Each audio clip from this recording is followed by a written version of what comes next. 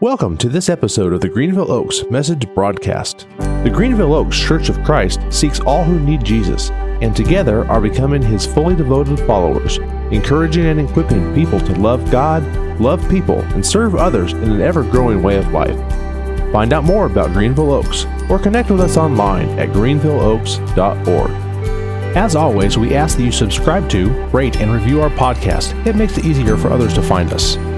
And now, on to this week's message with student minister Wes Raspberry. Good morning. Thanks, Christopher. I hope this is beautiful. I think it is.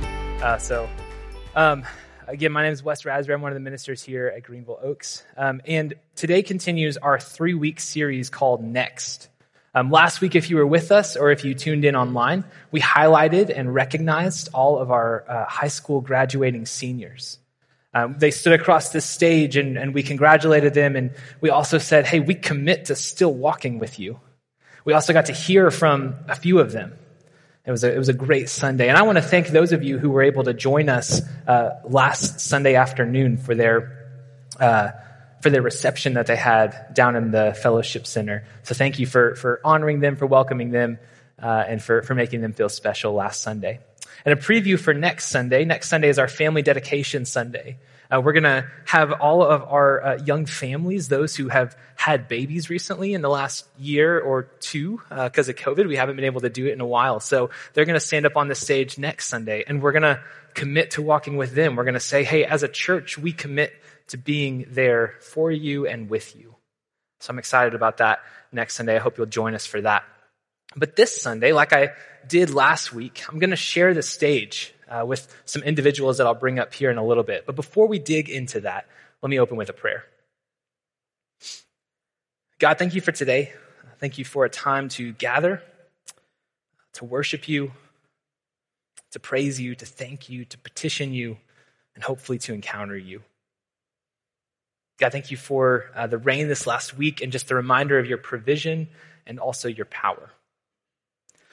God, I pray today that you would pour through me and also the others that will be up on the stage with me, the gift of preaching, so that Christ would be formed in our hearts, in our minds, and in our lives. I pray all this in your Son's name. Amen. Well, when I was in college, I had a professor of mine and a mentor in ministry share a metaphor with me that I find helpful still to this day. He talked about how life and faith can be thought of as like a pathway, right? And we, as people, need to be both reaching up and out and also back and down. We reach up and out because if you imagine that we're all walking on this one pathway and we're kind of in this single file line, there are people who have literally stepped where we've stepped before. There are people who have walked where we've walked. And so we need to reach up and out to get help from those people, to know where to jump or where to just walk normally or where to take a big leap, know where there are branches that are about to hit us in the face. They can help us navigate the path. And yet also, we need to be reaching back and down because there are people behind us in life and in faith that we can help along the way as well. I find this metaphor helpful to this day, like I said. If you imagine this pathway like it is, and we're all walking on this individual single file line, this is so true.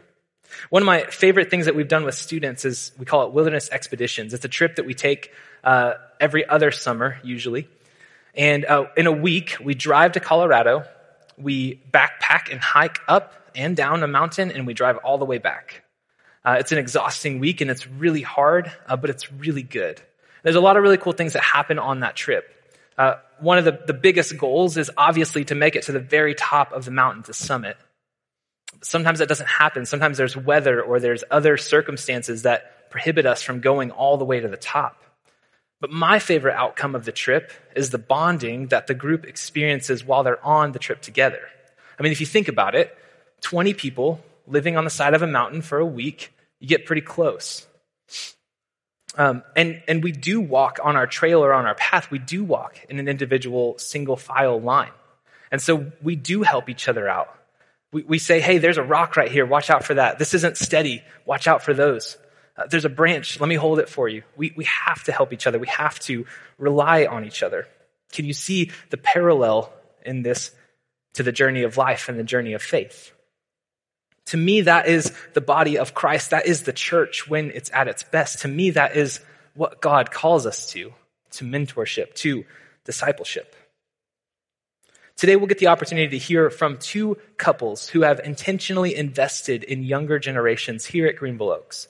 And I don't want to say that they're the only two that have done that. No, that's not my message. But they are two examples, and we'll get to hear from them today. So at this point, I want to invite David and Belinda Bruce and Larry and Kelsey Fox onto the stage. And while they make their way up here, I want to read the passage that I read last week from Deuteronomy 6, 4 through 9 once again. It says, "Hear, O Israel, the Lord our God, the Lord is one. Love the Lord your God with all your heart and with all your soul and with all your strength. These commandments that I give you today are to be on your hearts. Impress them on your children. Talk about them when you sit at home and when you walk along the road, when you lie down and when you get up. Tie them as symbols on your hands and bind them on your foreheads. Write them on the door frames of your house and on your gates." And let me again draw your attention to the address that the writer gives at the very beginning. He doesn't say, "Hear, you individual family units." He says, "Hear, O Israel. Hear, you community of people. Hear, you church." So as we listen to these couples share their experience today, I lay out the same challenge. Hear, you community of people. Hear, you church. Well, let me start off by asking, how have you invested in younger generations here at Greenville Oaks? David had to go first in first service, so I guess I'll lead off. So my wife, Kelsey, and I have spent the majority of our time here at Greenville Oaks being involved in the student ministry. We know the youth minister really well, the student minister really well. If you don't know him, he's the guy that quotes all the rap lyrics up here on stage. And he's that guy. So that's where we've invested. Well, I would say that it more in couples and in small groups is where we've found our calling, if you will, is where we spent most of our time. Awesome. I'm going to ask a pretty blatant, frank question next, because time is a valuable and limited resource, right? And I would argue that we all like to spend our time when we choose to with people that are like ourselves. So why would you choose to spend it with younger generations, especially with teenagers? Okay. Younger in life, the only way I know how to express this is probably high school on. I've had many mentors in my life that have stayed in our life, and that made a huge impact on me. I guess God knew I was going to need help in life, and clearly I do. I hit every branch on the way down, and so God put people in my life to help me. And when Belinda and I got together and got married, and He provided mentor couples for us, it was extremely important in our marriage, in raising our children, and it made a huge impact on us. And the only thing I can say is we believe that that's what God intends for us to do, is to turn and give back and to be a mentor as well. Not because we know better and not because we were successful, but because we hit every branch and we made a lot of mistakes. So ours is not hey, do as we say because we know. It's really more of, hey, don't do that, because we made a lot of mistakes. And if we can at least share that, I believe that's what God had intended for our life as a couple. And I also had the privilege of working for quite a few years with a group mentoring young moms. It's called Mom to Mom. And one of the reasons I was involved in that, because it says in Titus chapter 2 that the older women should teach the younger women how to love God and love their husbands and children more. And so I feel very strongly about that too. Why do I hang out with teenagers? Great question. Similar to what David had just mentioned, growing up myself in middle school and high school, I grew up in a very small town, and I didn't have a lot of young adults or adults that were a generation ahead of me that were mentoring me and cared about my well-being and investing in me, outside of my parents, of course. So when we first started coming to Greenville Oaks 6-ish years ago, we had the opportunity to help out with our students here in Greenville Oaks, and that opportunity to give them a voice. And too often, and I know this is in my regards too, but we try to instill knowledge or provide nuggets of wisdom to the younger generation behind us. And I'm here to tell you, the young people in this church are so much smarter than me. They've provided a passion and a dedication in their walk with Christ that I don't see that often with my upbringing. Right? So that walk hand in hand with them has brought so much value to me and to my wife and to my son. That is very, very important to me. So that's why I would say that. Well, and I think on the surface, there's a need for help in a ministry, and so we will volunteer and spend our time. But really, what it turns into is it's relationship building. We enjoy building relationships and being able to talk and to listen and know that Jesus is in the mix of it all. And so there's volunteering, but really it's about the building relationships for us that really makes a difference. Yeah. I think you're kind of digging into it there, but how would you say that each of you have been blessed by having these relationships, by serving in this way? How have you been blessed by these relationships that you've had with the younger generations? I would say that my biggest blessing is the relationships, the community that we built through the small groups, getting to know all these young families that I never would have had the opportunity to know otherwise. And it makes every time I come to church feel like a family. The relationships have just been such a huge blessing. And not only with that younger generation, but also their younger generation, which was a huge blessing to get to know these little ones and love them. Before I had grandparents, I got to act like a grandparent. So that was fun. I would say that kind of taught us a little bit about how to be grandparents, and which we are, by the way, now. And it's awesome. Oh. And so that was a blessing in our life. And I think it's also a blessing that we were doing what we believe God intended for us to do and be the examples that we think God intended for us to do. And that brings a bit of satisfaction too, because I think God has made it pretty clear to us that that's what we need to be doing. So I'd mentioned my son earlier. If you walk into the nursery, you will see a blonde-haired, blue-eyed, very pale-skinned, ear-to-ear smiling, laughing and giggling boy. And the investment that Kelsey and I have made in the generation behind us has paid us back tenfold, because that generation in turn is investing in our son.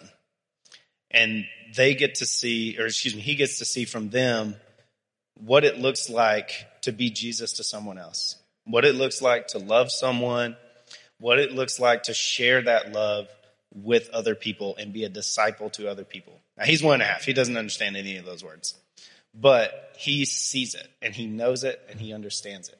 Okay. So I'm very thankful for, the Campbells. I'm very thankful for the Sturmans, who I see sitting over there. Hey, Troy.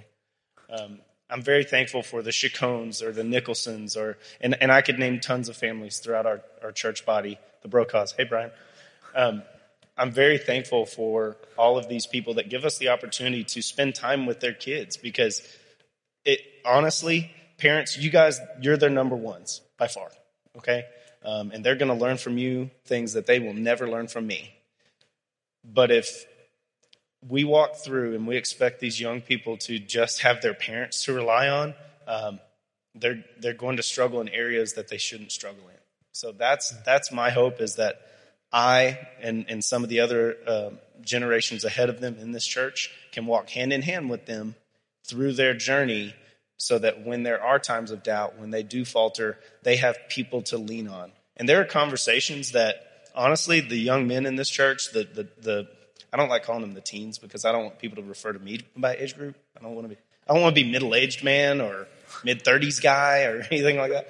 But the teenagers in our church body in this community, there are conversations I can have with those young men that they may not want to have with their dad. They may not want to have with mom. And so that's a huge blessing for me and for my family as well. Any final comments about any other byproducts or insights that you've experienced in these mentoring relationships?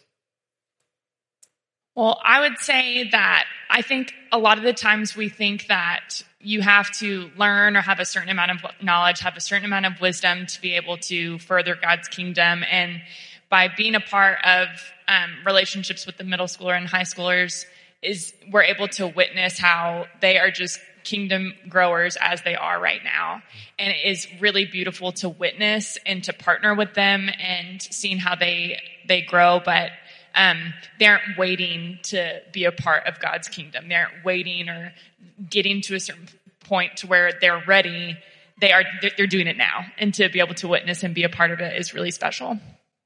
The only thing I would add is I think it takes a village, doesn't it, to raise a family and to even be married. It takes a village to help out through the difficulties of life that you navigate through. And I think that's very important from 0 to 100 years. I mean, it takes a village for all of us to work together and live life together. Yeah. Awesome. Well, thank you guys so much for your service. Thanks for what you've done to invest in younger generations and what you continue to do. Let's give them a hand.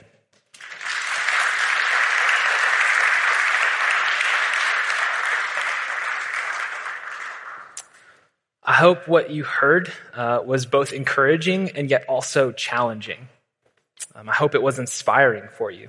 As I mentioned last week, I would argue that we as a church have a duty, an obligation, a responsibility, and even a privilege of walking alongside the younger generations and helping mentor and disciple them. Hear, O Israel, hear, O church. Well, I'm getting to the end of my sermon, and I haven't referenced a rap song yet, but I'm going to. Don't worry. Kanye West perhaps wouldn't be the person that he is or have the influence that he does today without Jay-Z's influence in his life. In fact, he talks about this in his song, Big Brother, how Jay-Z has been a constant influence for him.